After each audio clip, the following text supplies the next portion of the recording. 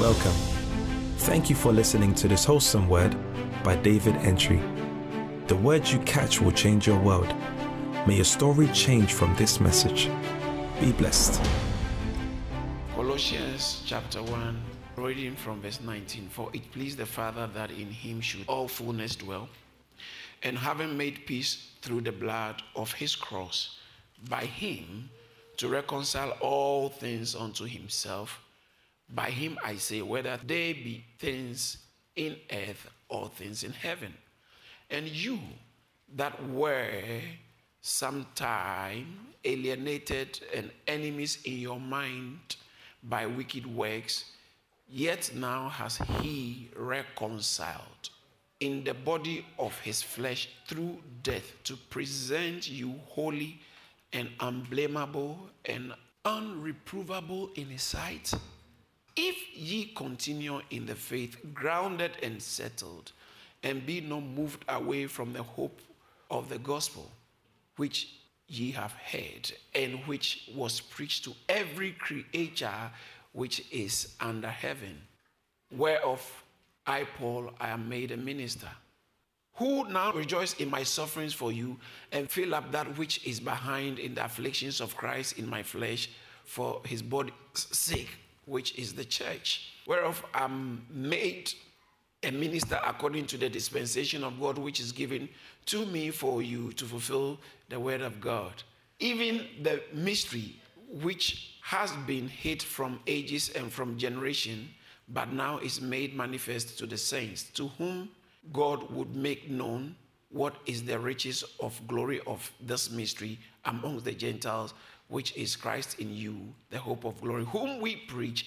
warning every man and teaching every man in all wisdom, that we may present every man perfect in Christ Jesus, whereunto I also labor, striving according to his working, which worketh in me mightily. Here ends the reading of God's holy word. Let's pray. Father, thank you so much for bringing us together today.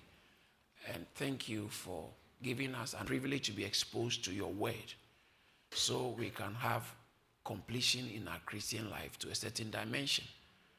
We pray that you open the eyes of our understanding, enlighten the eyes of our understanding. Oh, Holy Spirit, you are the Magister Veritatis, the only teacher of the truth. Teach us the truth. Reveal Christ to us from the text, that Christ will be revealed in us and Christ will be formed in us. Thank you. In Jesus' name, amen. Hallelujah. So we saw that it pleased the Father that in Christ is not just one of the religious leaders. That's not Christ. Christ is not just he's not a religious leader. I am a religious leader. Christ is not a religious leader or someone who has formed a religion. You can talk about other religious leaders. He's not a religious leader in that sense. And Christ is not just a prophet. He's more than a prophet. And in essence, Christ, as we have been reading from Colossians, he's the image of the God who cannot be seen. The Bible says that he's the image of the invisible God, the firstborn of all creature. And for by him all things were created. Wow, this is a different person. And all things were created for him and by him. He is the head of the church, that he might have the preeminence in all things. What? And he says that for it pleased God that in him all fullness, every kind of things that makes God God, dwells in him bodily. So as he was, you see, that's not a religious leader. That's not a prophet. Because it pleased the Father that in him all fullness was joy. In Matthew chapter 17, it talks about how, first one, he took them to the mount and he prayed. And the Bible said that he was transfigured. It's very interesting. And he was transfigured before them. And his face did shine as the sun. Is that a prophet? His face did shine as the sun, and his raiment, his clothes, was white as light. In that encounter, in other words, the concealed glory of deity that was in him for once to a certain limited fashion burst forth in his humanity. So, what is this? No, I mean, can you imagine if he was walking in town like that? No, even sick people won't come for healing because you can't go to this thing. I mean, we will run away from him like the way when he spoke to Moses and the people in the water. They said, please, we don't want to hear this. Moses, go and listen to you and talk to us because this is encounters. And this God, can you imagine what is so beautiful is that when an egg in a woman's womb was being fertilized, it is this dimension of glory that was so reduced into like a seed in an egg to fertilize an egg.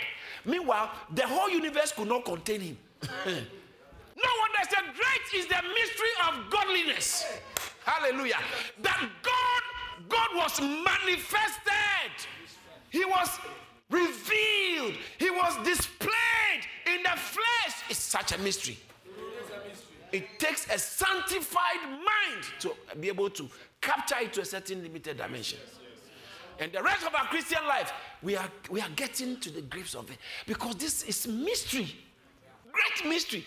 That the eternal God will crystallize himself into a seed to fertilize an egg in a woman's womb. Born as a baby who Herod wanted to kill. And Joseph, the natural father, has to take the mother and the child and run away. Helpless, fullness of God in helpless babe. What a mystery. What a mystery. And he grows up and he ate what we eat. He sat where we sat. He was so human that it was difficult for people who even lived with him to accept that he's God. He was so human. He was truly man, truly human. He was so human that he gave, even though he was working miracles and all that, they didn't mind. But they mind when he said he was God. They said, no, you're too human. In fact, Bible says that he worked miracles in Mark chapter 6.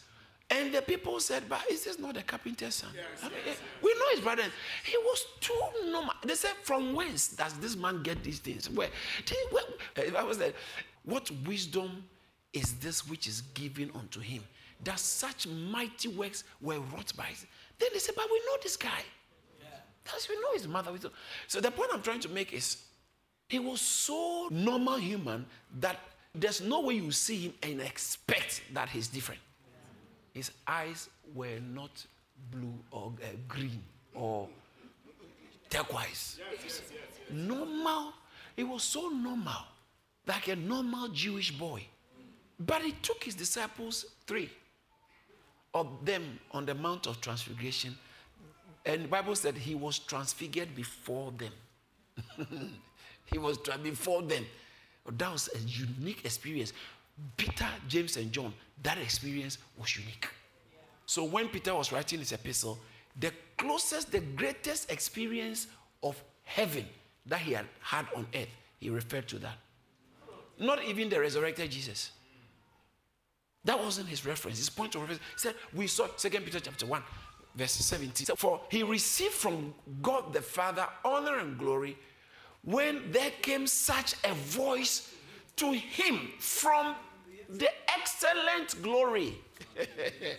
This is my beloved son, in whom I am well, not just pleased, well. God said, I'm well pleased in this one. Verse 18 says that this voice which came from heaven we heard when we were with him on the Holy Mount. We heard when we were with him on the Holy Mount, this voice that came from heaven. So God, when he revealed himself, his glory, just a bit of it in human, Bible said they felt like dead. They were so afraid. Peter started talking. It's like he didn't know what he was talking about. He was just talking. he just was talking. So what I'm trying to say is that this is not just a prophet. He's not a religious leader. Fullness of God. It pleased the Father that in him all fullness dwell. God was happy that himself would be here. The Bible says that, and the word became flesh and dwelt among. This word, that was God, not a part of it. That word became flesh. So God became flesh.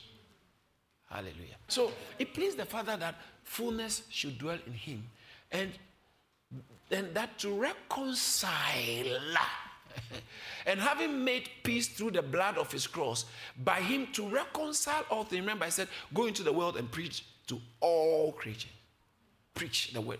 Mark chapter 16, verse I think 15 or so. He said, go into all the world and preach the gospel to every creature. Did you see that? To every creature. Bible says that through him, for all things to make peace or to be reconciled, to reconcile all things unto himself. By him I say, whether the things on earth or things in heaven. And you, in verse 21 says that, and you that were sometime alienated and enemies in your mind by wicked works, yet now, say yet now. Yes, now. Say yet now. Yes, now. That's why Christianity is the only way for you. In spite of all you used to be, in spite of all you have done, and in spite of who you really are, yet now, if you can be in Christ, yet now he has reconciled. We were enemies, but have been reconciled. I'm in Christ and I'm in God, because me and God don't have problem. Why? Because we have been reconciled. I think it's a good place to clap for Jesus. We have been reconciled. Verse 22. He has reconciled in the body of his flesh through death. And last week I mentioned a bit about through his death. To present you holy, we spoke about that, unblameable and unreprovable in his sight. I don't think we have thought about this. You unblameable in God's sight, unreprovable in God's sight. Even people who live with you have few issues. Even your husband, who has committed the entirety of the rest of his future to your life. That's how much he loves you. Those who say they love but they can't commit, it's not genuine love. Even people who have committed their destiny to you because they respect and appreciate and love and trust you, even they, when they live with you, you are not unblameable. Human beings who can see a lot, who can know what you are thinking. Even us, you are not really unblameable. How much more God, who sees everything you think, knows everything, knows you through and through, you can stand before God unblameable? Reconciliation is far stronger than we have given it the credit. Holy? No, not you. Not you. Holy? Please. But it's real. Satan comes and says, no, this one is not holy. But God check the record.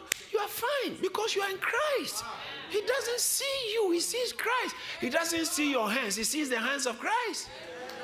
And the hands of Christ have got the redemptive marks. Pierced hands. The pierced hands are so marked before him, he can't see past the pierced hands.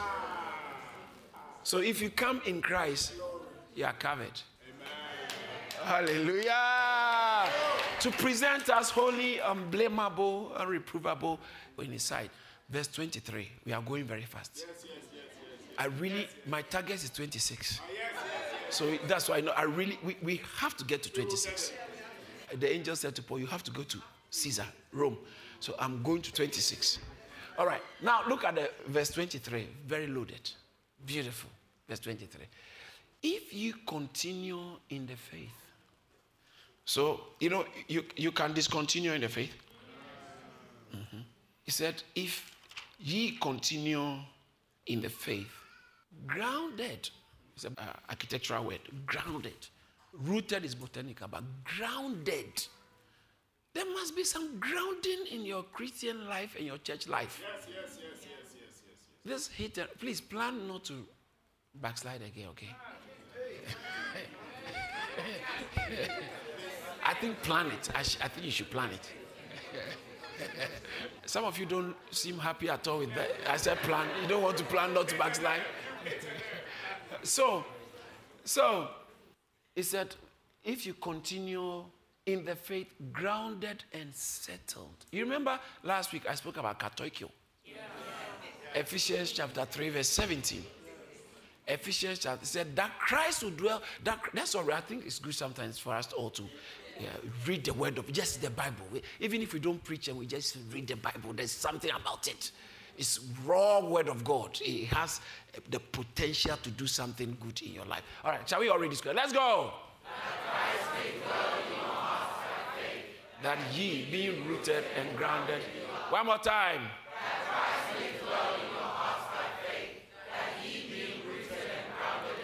Hallelujah. You see, rooted and grounded.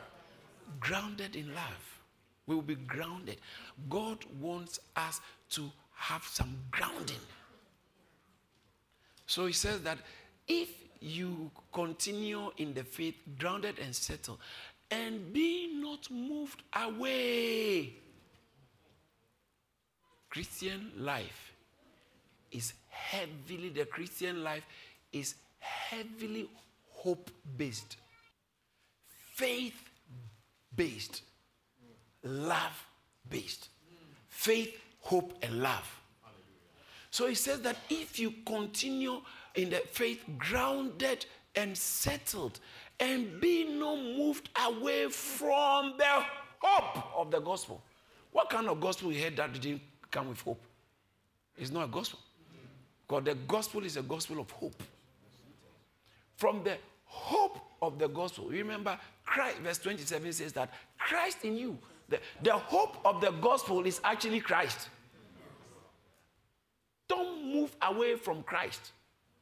It shouldn't even be a consideration. So, the scripture says that hope, right, not being moved away from the Christianity is heavy in hope. Ephesians, I like that one. Ephesians chapter, okay, let me go to chapter 1 first, then I'll go to chapter 4. Ephesians chapter 1 verse 18. When Paul said, therefore, since I heard of your, from verse 15, wherefore, since I heard of your faith in the Lord Jesus Christ and love. You see, faith and love? Yeah. Say faith. Faith. Say love. Love. Say faith. Faith. Say love. For example, faith. Love. What is missing? Hope. Because it's a tripod. Yeah. So when I heard of your faith in Jesus and love for the saints, I do not cease to give thanks for you, making mention of you in my prayers. What's the prayer topic? That the God of our Lord Jesus Christ, the Father of glory, may give unto you the spirit of wisdom and revelation in the knowledge of him. That the eyes of your understanding being enlightened, that ye may know. Whoa. The hope. You have love and faith, but there's something you got to know. The hope of not your calling, his calling. He's the one who did the calling, and that calling came with a package of hope. And he said, you cannot be taught that. It must be revealed. So it must start with, I pray for you that God will grant you the spirit of revelation. Oh, every time you are coming to church, we have to pray that God, grant me the spirit of revelation. Grant me the spirit of revelation in the knowledge of you. Grant me the spirit of wisdom and revelation in the knowledge of you. The spirit, because it's not only reading that guarantees understanding and comprehension of the things of God. It must be revelation. So then it says that you may know what? The hope. It's because Christianity is built on hope. I like the songwriter said, my hope is built on nothing less than Jesus' blood and righteousness. Not my blood, not my righteousness, but Jesus. These songwriters, they knew God. Ephesians chapter 4 verse 4, it says one hope. No, we don't have colorful hope, different. One hope, one body, one spirit, even as you are called in one hope of your calling. One hope. One hope. Colossians chapter 1 verse 5 talks about not being moved away for the hope which is laid up for you in heaven. Okay? So there's hope that is laid up for us in heaven. And I think I taught on this when we go to the verse 5. So now he's bringing that if you are grounded and settled, not moved away from the hope of the gospel which ye have heard, and which was preached to every creature. This every creature thing. Every creature which is under heaven. Oh, I'm getting to where I've always been wanting to get to. Every creature which is under heaven, whereof I, Paul, I am made a minister. I think it's good to break it down a little bit. He said, okay, you should continue in the faith, grounded and settled, and not being moved away from the hope. What kind of hope? The hope of the gospel. Now, you realize that he's beginning to focus on the hope of the gospel, or the gospel. So, the hope of the gospel which ye have heard. If you are a believer, the only way you became a believer is by hearing. By hearing the gospel. Faith comes. So he said, how can they call on whom they have not believed? How can they believe on whom they have not heard? So it comes by hearing. Faith is by hearing. So he says that if you continue or don't move away from the hope of the gospel, which ye heard, okay, which ye heard, which was preached to every creature which is under heaven. The gospel comes to everybody. The gospel, in other words, everybody can be saved. Somebody say everywhere. Everywhere. Including your high street. Your high street. Including your office. It's coming closer now. It's coming closer now. Including your colleagues. So it talks about, now watch this. Don't drift away from the hope of the gospel which you heard, which has been preached to every creature. Give us New King James, please. Which was preached to every creature under heaven. Of which? Of what? Of which? What is the which of which talking about? Of this gospel. You're a minister of what? I know many people are ministers of religion. That's why the gospel is not a border for them. Whatever gospel has said really is not, it doesn't matter. Because they are ministers of religion.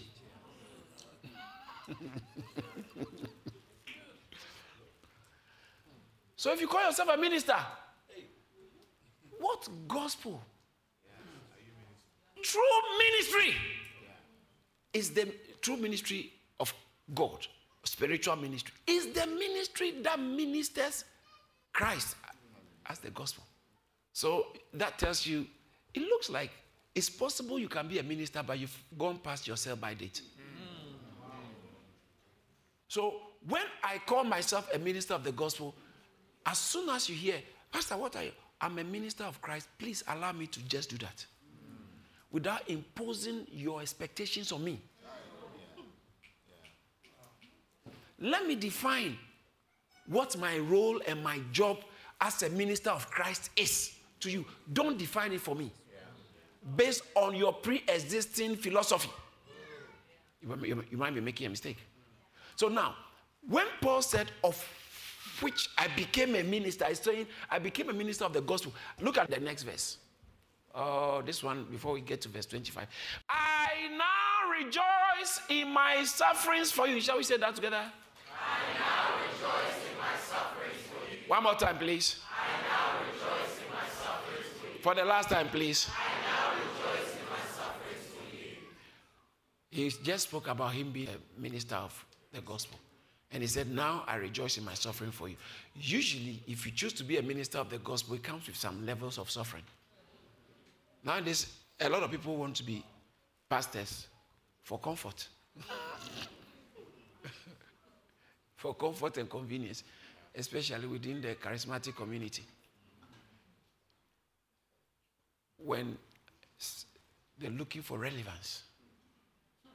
He said, I think it would be good to be a pastor. There are people who think going to ministry is not different from industry. They are in industry, but they think they are in ministry because they hold the Bible. They are in ministry for income, not for impact. Some people, when you marry them, they will make sure that you are not really doing ministry by industry because of the material demands they have. I'm just telling young ladies and young men something. If you want to do ministry, who you marry matters. Rather than that, you can be distracted into industry. Because when the rubber hits the road, ministry comes with afflictions. 2 Corinthians chapter 1 verse 5, Revelation chapter 1 verse 9, 2 Timothy chapter 2 verse 10. It's there. Look at 2 Corinthians chapter 1 verse 5. It says that, for as the sufferings of Christ abound where? Oh, okay, let's read the first line. Let's go. For as the sufferings of Christ abound. One more time. For as the sufferings of Christ abound. One more time. For as the sufferings of Christ abound in us. The sufferings of Christ abound in us. So our consolation also abounds through Christ. The sufferings of Christ, there's no ordinary sufferings. Sufferings of Christ, suffering. Revelation chapter 1 verse 9. I, John, both your brother and companion in the tribulation and the kingdom and patience of Christ. Ministry or doing God's work genuinely, doesn't matter wherever you are in the world, it comes with certain levels of affliction. And sometimes it can be very harsh depending on where you are. I'm told one of the reasons why bishops in the past, really, bishops come, the dog color thing. Normally the bishops own, the shirt is either burgundy or red, ecclesiologically. It's supposed to be red. The Catholics' own is, I think, burgundy. But I think the rest, Church of England, is supposed to be red. So sometimes young men wear it when they don't know that red is supposed to be for bishop. But why red? Because in those days, when you say you'll be a bishop, that's fine. Why 1 Timothy chapter 3, verse 1, it said, if anyone desires the office of a bishop, if a man desires the position of a bishop, he has desired a good work. Being a Christian leader in those days, you are in the front line. And so the red signified blood-stained shirts. That's why they wear red. So it's blood-stained. It's painful. And Paul said that our afflictions in Christ, the affliction says that the sufferings of Christ abound in us. 2 Timothy chapter 2 verse 10. Therefore I endure all things for the sake of the elect. How many things do I endure? All things. If you really want to do God's work as a minister of Christ, be ready to endure. Be ready to endure. It comes with a certain level of endurance. So Paul in Colossians chapter 1 verse 24 again, it says that I rejoice in my suffering. That is not natural. To rejoice in sufferings. So I rejoice in my sufferings for you and fill up in my flesh. Flesh there means my human living, my physical body. Fill up in my flesh what is lacking in the afflictions of Christ. I've taught on this over and over. But because of Colossians, let me just mention again. Fill up in my flesh what is lacking in the afflictions. Does that mean something is lacking? The sufferings of Christ was not complete. The sufferings of Christ were in two parts. One, the suffering that brings redemption. That one, no one can suffer. So he suffered alone to purchase our redemption. But there's another suffering. That is the suffering for the building of the body. So two sufferings, the suffering of Christ are in two categories. The first one, which is Christ was the only one who can go through that suffering, which is the suffering on the cross that procured or purchased or accomplished redemption for us. That one is only Christ. But the other one, he left some for us to also go through. And that one is for the building of the church. So a minister of the gospel is meant to go through one way or the other, what shape or form it brings. If it means to build the church, you go through some afflictions. Afflictions. It might not be direct persecution. It might be a lot of sacrifices. I was telling our our missionaries yesterday that when you are doing ministry in truth, it kind of, you pay a family price. Yeah. You pay a family price. It comes, it is what it is. It's just the terrain. Sometimes some wives cannot be a minister's wife because you can't share your husband with God, let alone the members. Am I communicating something? It's not. So ministry comes, watch this. The other time I was sharing some people that ministry thrives on blood. The work of the ministry demands blood. Some of us, we can't do ministry because you have to, you love comfort. That's why you marry someone called Comfort.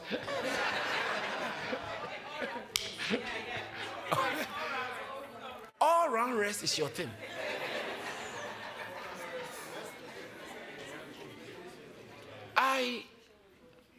He said,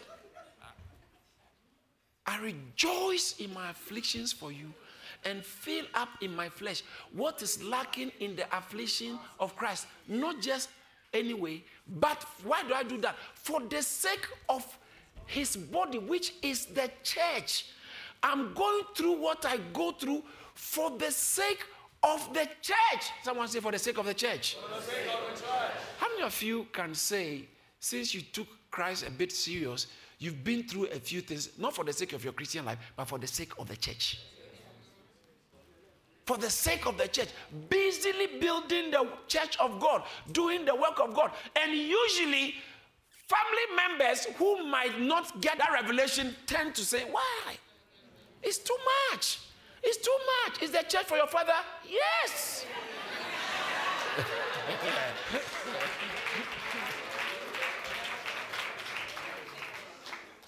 You have actually not hit the highway of Christian walk if there is no suffering or any payment, sacrifice in your life for the building of the church. That's where I'm going. Your Christian life is not complete. I'm putting it to somebody. Challenge me on this. Your Christian life is not complete if there is no investment in, I'm not talking about financial investment, please. They are all, if your life is in it, your money it naturally comes into it.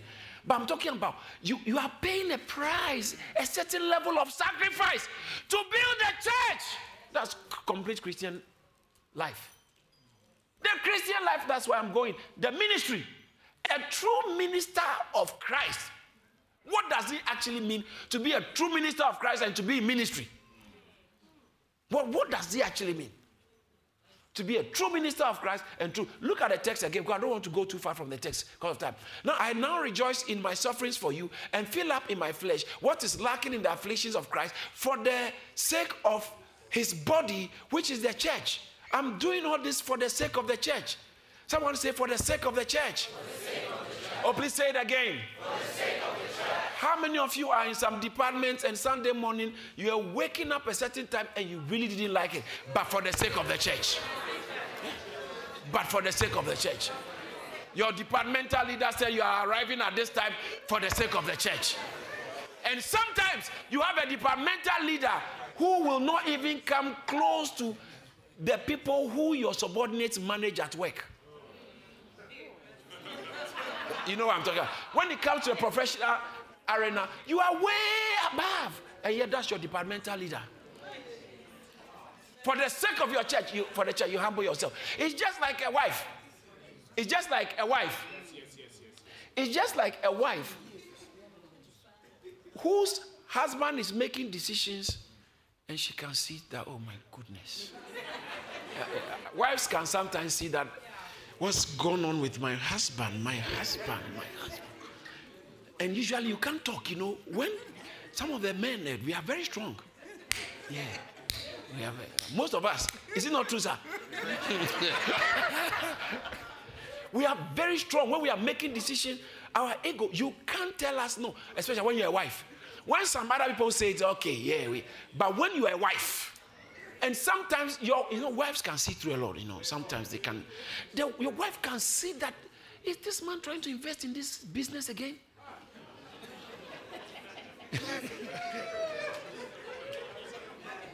and she can't say much. And all she remembers as a Christian wife, submit. For the sake of the church. For the sake of the church. So what I'm trying to say is that you have a departmental leader whose decisions sometimes are not very, you know what I'm talking, because of your professional exposure. Because of your professional exposure, sometimes you can even be serving under a pastor who is not professionally quite exposed, and you can tell his way of doing things sometimes leaves room to be desired. But for the sake of the church, you need to keep the peace. You need to work as a Christian. It's like you have joined a music department, and meanwhile you are a music producer. Or you have albums. You have won an award. Grammy award. And you are joining a church. So you've relocated to a certain area, and then you have to join a church. But the choir, even sometimes, you can tell these people need help. But the leader does not allow anyone to contribute. But, or she's okay, or he's okay, but just that you are better. And you know your job. You are better than him musically, but not churchically. Churchically. No, not churchically. Don't bring your musical acumen to come and spoil the church. Church is not only about singing. It's a family. Doesn't matter how much you are good at working, managing a staff of 300 people. It doesn't mean somebody's father should leave for you to come and manage their family. It is a family. You are also talking about church. You don't even know the little girl. You don't know her particular needs. The little boy, you don't know his particular needs. You think you can manage, because you've been managing organizations, you can manage somebody's family. They should let you come and manage. See, that's what I'm talking about. However, even though leaders must also learn some other skills to upgrade their leadership. Is that not true? Yes. So, you are serving there and you are humble. Why? Why are you doing all these things? You tell your wife, for the sake of the church. And you don't, see, some people, they'll be complaining to everyone. I don't know why they're making all these decisions. This is our leader. Hey, God. Well, they said we are all meeting tomorrow morning. Well, me, I'll go. But me, I can't make it for it. I'll try and make it. But I'm going for the sake of the church. That's not for the, you are not doing for the sake of the church. Because everything you are doing is undermining the health of the church. And you are just using the platitude or the cliche or the jargon for the sake of the church. You are not actually living for the sake of, like somebody who said, I've loved this church, I've done it preaching, and yet you are attacking the leadership. Say, look at how I've sacrificed so much for this church. And you are, because leadership has made a decision that didn't favor you, you are upset and you are attacking leadership. You so-called person who said, I've always loved this church. It's not true. For the sake of the church, you just get over yourself. I think this one is a strong one. Just get over yourself for the sake of the church. If you are really for Christ, then we can start considering that you're actually a minister. A pastor who is leading one church and breaking down the church. Not because of wrong doctrine, or even wrong doctrine, you have to do it in a careful way. Not because of wrong doctrine, not because of immorality, but because of financial considerations. Because of financial consideration, you leave a church and you only call rich people. You know what? Come. We are starting something new. We are starting something. That new thing you start will become very old very quickly. Amen. Don't spoil the church. Yes. Suffer for the church. Yes. Don't spoil the church. Yes. Some of us, our inability to suffer for the church is what is spoiling the church. In our little ways. Just swallowing your ego. You can't do it. And you can't realize that it's spoiling a lot. I pray that I won't find myself in that. At the moment, when I look at my history, maybe God has helped me.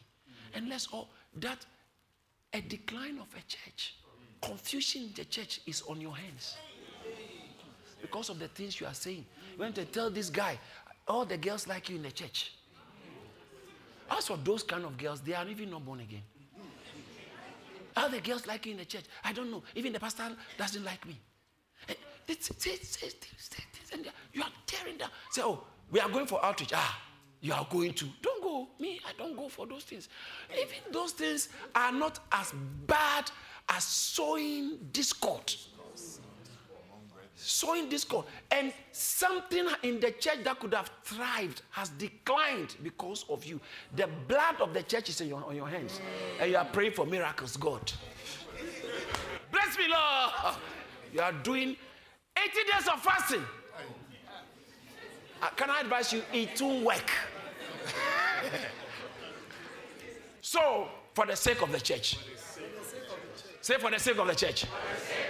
Someone say for the sake of the church.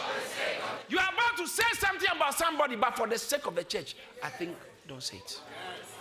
Don't say it. Don't say it. Don't say it. She's a leader. These other people may not be able to handle that information and it will affect the church. Don't say it. Don't say it. Hold on. And say for the sake of the church, I won't say anything. That's the Christian talking. That's the Christian talking. The Christian talking.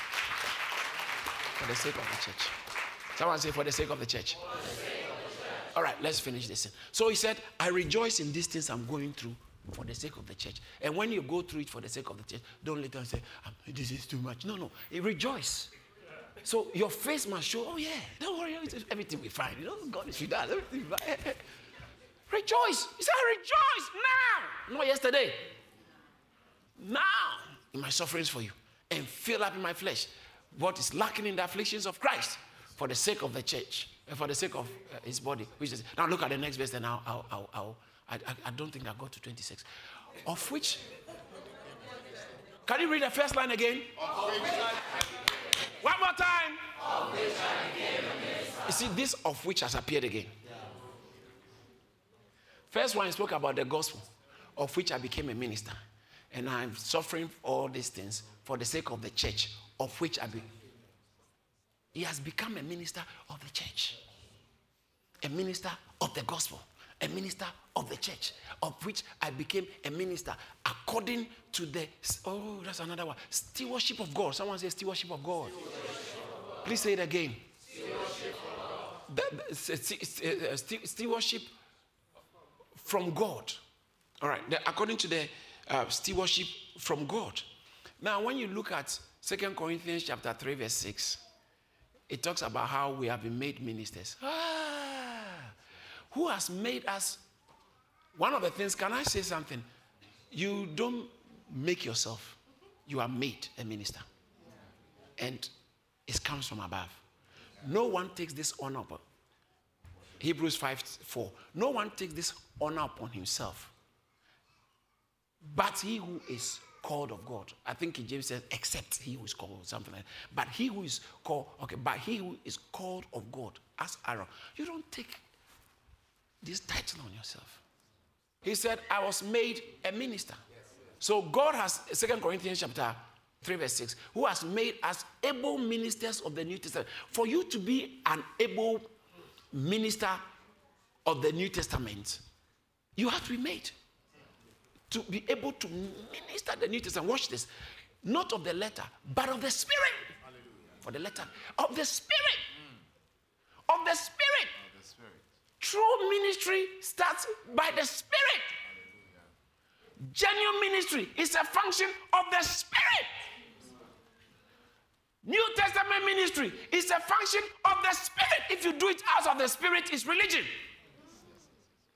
You do it in the Spirit. It's of the Spirit. Romans chapter 2, verse 29. Romans chapter 7, verse 6. Look at Romans 2:29, where it says that, but he is a Jew, which is one inwardly, and circumcision is of the heart, in the Spirit. This church thing and Christian thing is really, you want to be a minister, get it in the Spirit. Stay in the Spirit. Stay in the Spirit. What does it mean? Be dependent on, because it's the Holy Spirit who works from your human spirit. So you have to tend to your human spirit. You have to live your spiritual life from your spirit. Other than that, we are just religious. of the Spirit. In the Spirit. Romans chapter 7 verse 6. Very interesting text. But now we are delivered from the law, that being dead wherein we were held, that we should serve in the in newness of spirit. We have moved from that season. We have come into something new, so we can serve in newness of the Spirit. Newness of spirit. This thing is spiritual. Paul said, I thank the God of Romans chapter 1 verse 9, who I serve in my spirit. So he said, he has made us able ministers, not of the letter, but of the Spirit. Say the Spirit. Because the Spirit gives life. The Spirit gives life. That means that when you are ministering, your ministry should give life. Because it's from the Spirit. When you are singing, your singing should give life because of the Spirit. When you are ushering, whatever you do, if it's of the sake of the church, then it might give life. Hallelujah. Because it's of the Spirit. Sometimes, humanly speaking, you are in ushers and you like staying in the front or pastoral protocol, but it's on rota and they haven't rotated you for 2 months or 3 months pastoral protocol. You don't go to your leader and begin to argue. You want to, and rudely. You are not in the Spirit. It justifies why you have to be kept away from that place. But why are you rebelling? What is it? Wherever you are, so long as it's of the Spirit, it builds the body. So don't say I'm suffering for the sake of the church because I'm not put somewhere. And so now you go and fight. Yes. Say, I want to suffer. You don't want me to suffer. I want to suffer. You don't want me to suffer. Some people say, I've joined the choir. Why have I not been put in the praise team?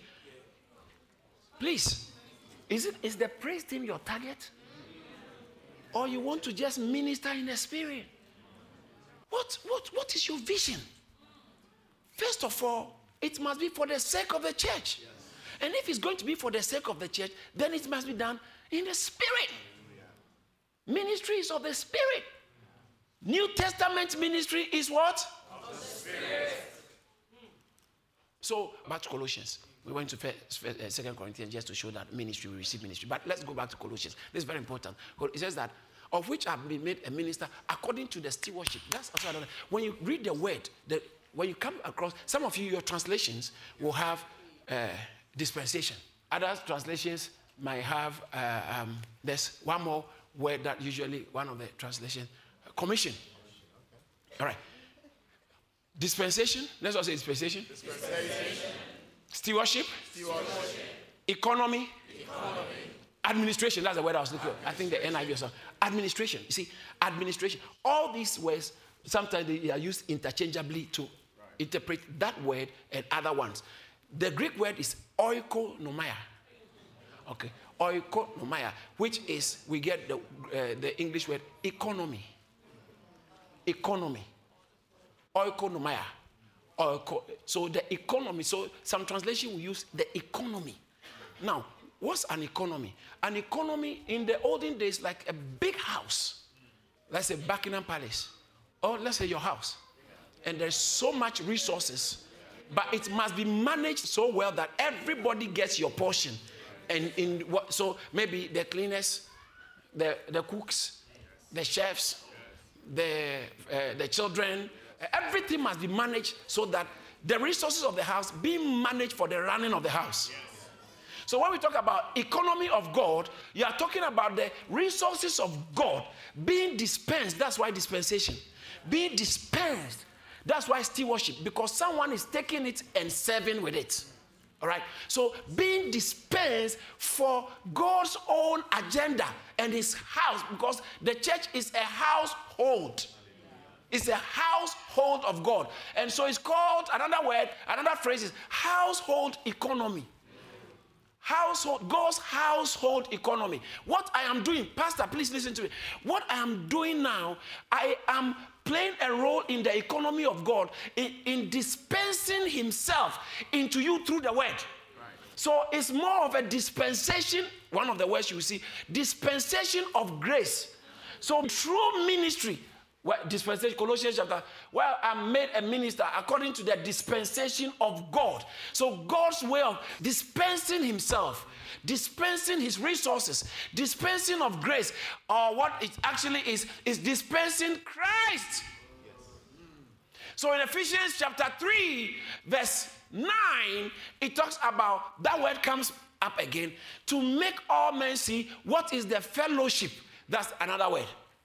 The same thing, the economy. The fellowship of the mystery, which from the beginning of the world has been hidden in God. The next, chapter 1, verse 10.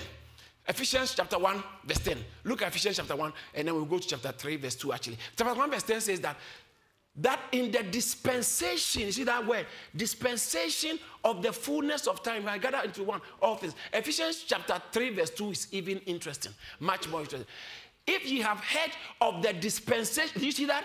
Let's all read it out loud. Let's go. If ye have heard of the dispensation of the grace of God, which is given to you. One more time. If ye have heard of the dispensation of the grace of God, which is given to you. So what a minister is supposed to be doing is, a minister is a dispenser. That's why you are a steward. You are carrying the grace of God, who is Christ, and dispensing him into the spirits of men for the fulfillment of God's eternal plan in the church. For the growing of the church.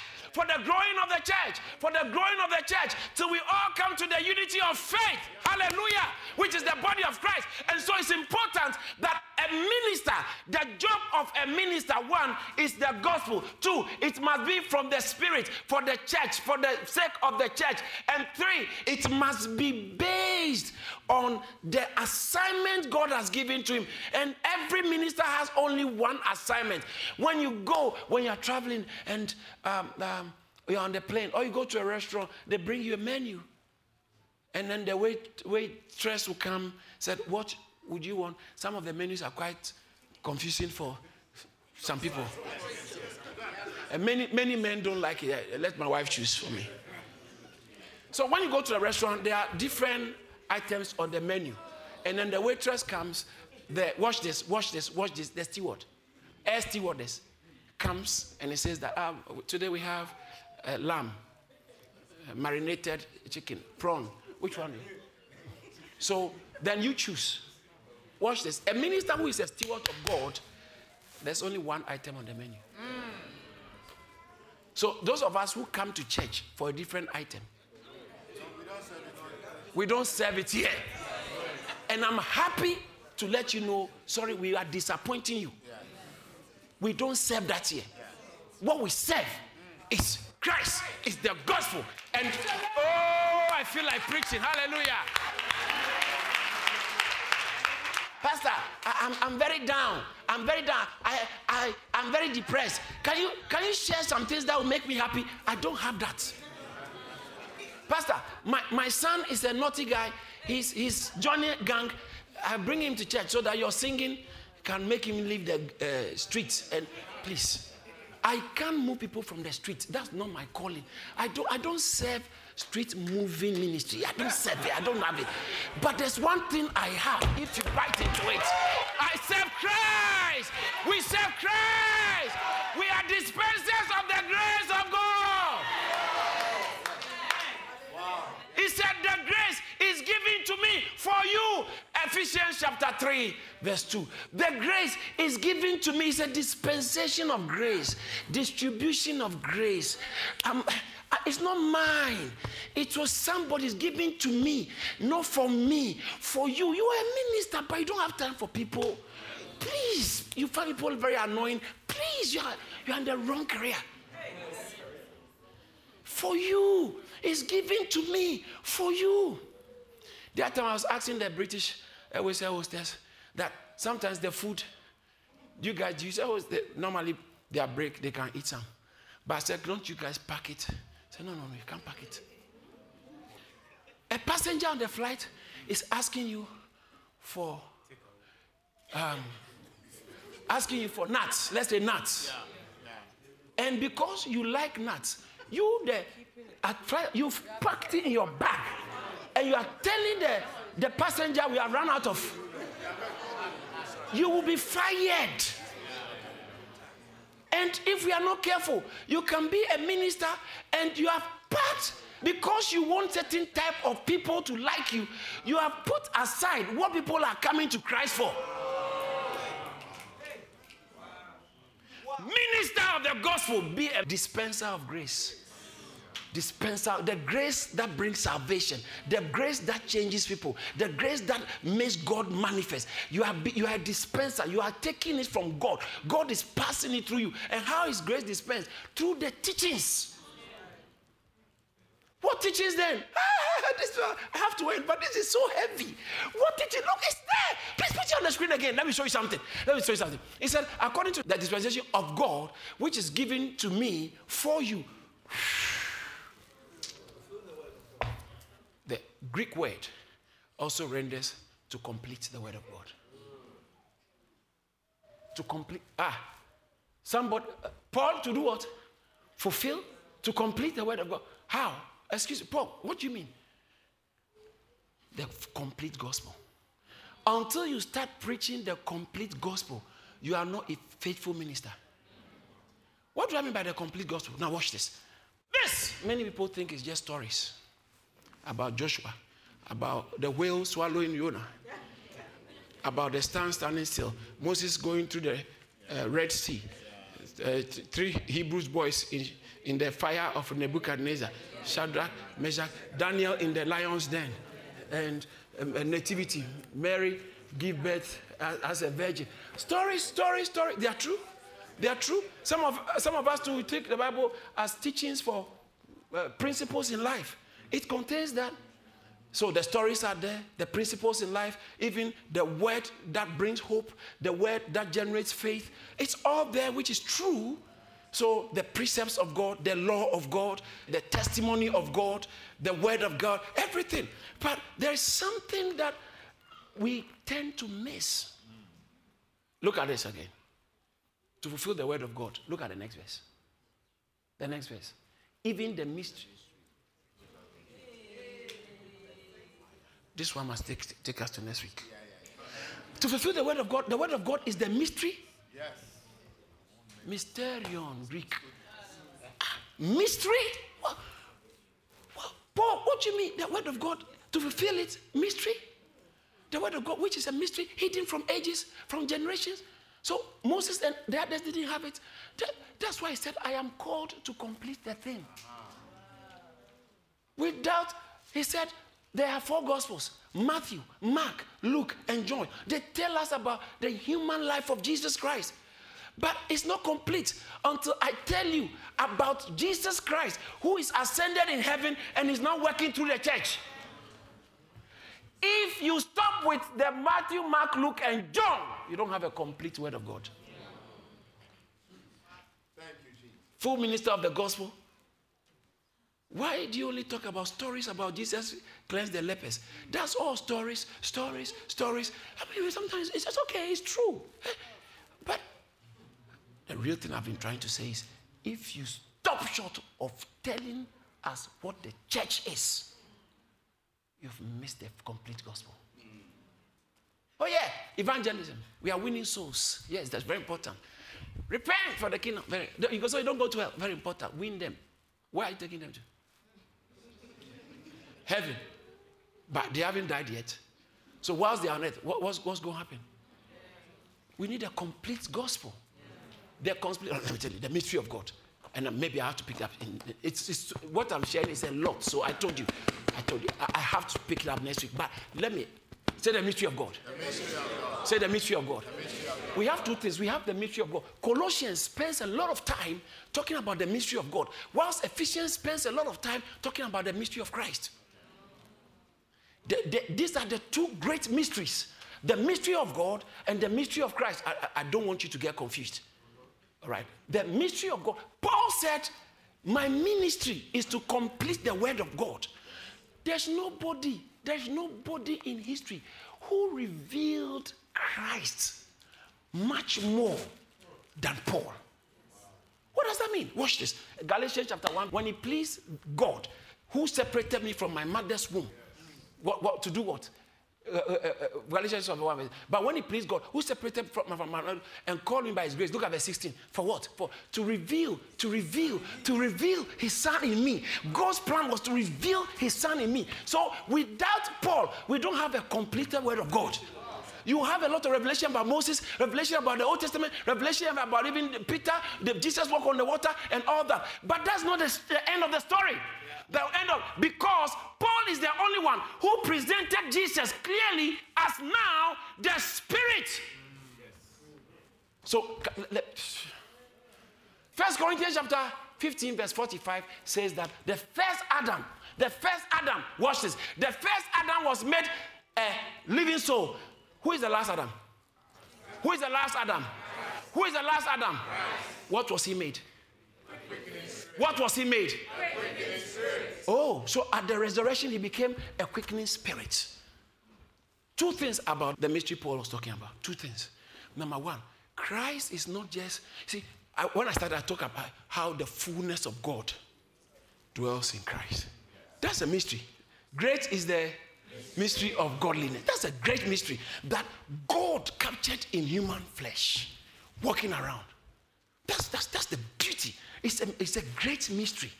But the deeper one, the extension, if you extend it, it's actually not only God was fully manifested in Christ, but watch this, it was also that Christ became the life-giving spirit. In 2 Corinthians chapter 3, verse 17, he said, the Lord is the Spirit. Yeah. Oh. Who is the Spirit? Oh. It says that where the Lord is the Spirit. Who is the Lord? He's the Spirit. Jesus. The Lord is the Spirit. I want you to understand something. So now, when Jesus died, if he had remained just in the flesh, there's no way he can be in our midst. So now, when he died, Jesus Christ is with us as the Spirit. As what? This is very important. As the Spirit, finding an expression in the church, and two key revelations that has been hidden in history, ages past. Number one, Christ is the fullness of God and the life-giving Spirit. Number two, the church is the fullness of Christ, his body. It's only Paul who began revealing clearly how the church, the church is not just Pentecost. The church is not just a gathering of believers. The church is actually the body of Christ. It's the body of Christ. The Bible calls it, Ephesians chapter 1 verse 23, the fullness of God, the fullness of Christ.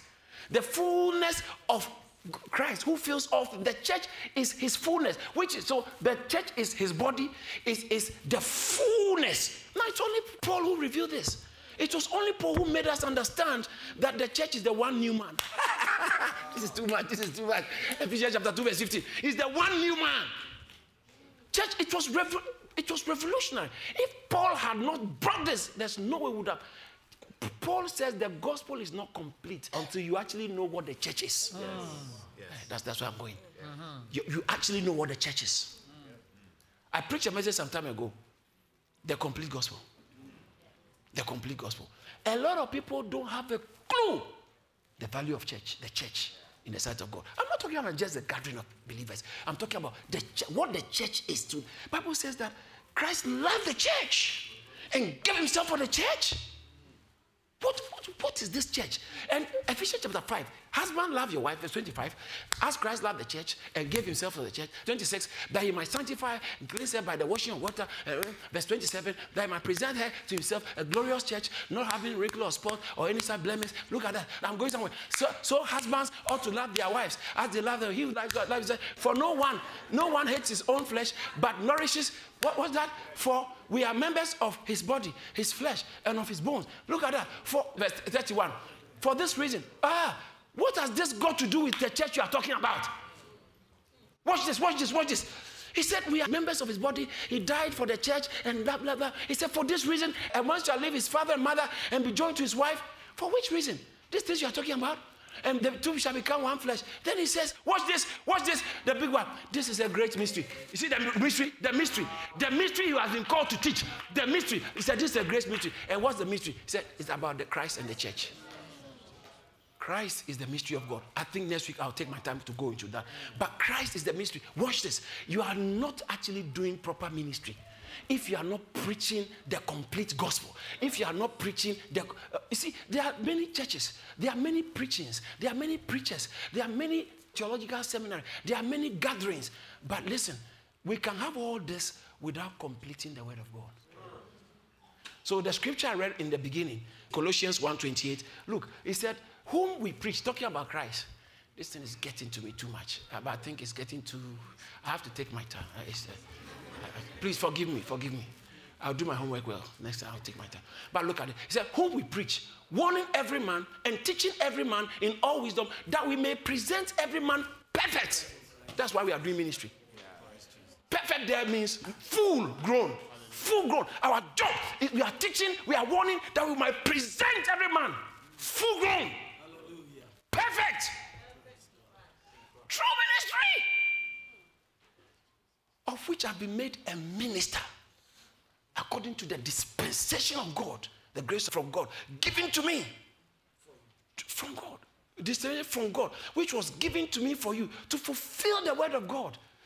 The next verse, the mystery, to fulfill the word of God, the mystery which has been hidden. True ministry does not go silent, does not eclipse the mystery, but it's now revealed. What's the mystery? Christ, fullness of God, who is the life giver. When he's in your life, he brings life. When he's in you, the law could never give life. The law only demands and condemns.